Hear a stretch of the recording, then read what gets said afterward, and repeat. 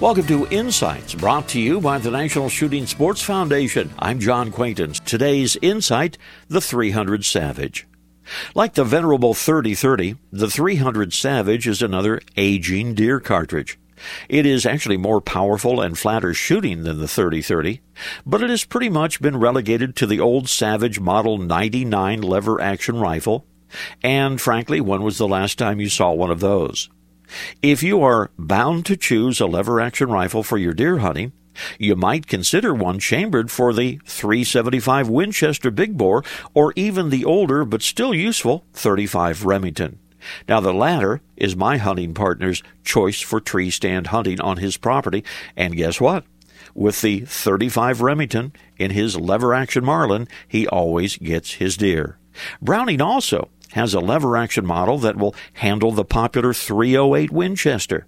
If memory serves, the venerable Savage 99 lever-action was chambered for that round as well. So if you're looking for some lever-action rounds, they are out there. Just choose wisely.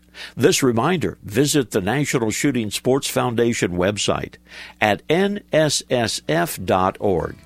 Lots of information about hunting and the shooting sports. This is John Quaintance.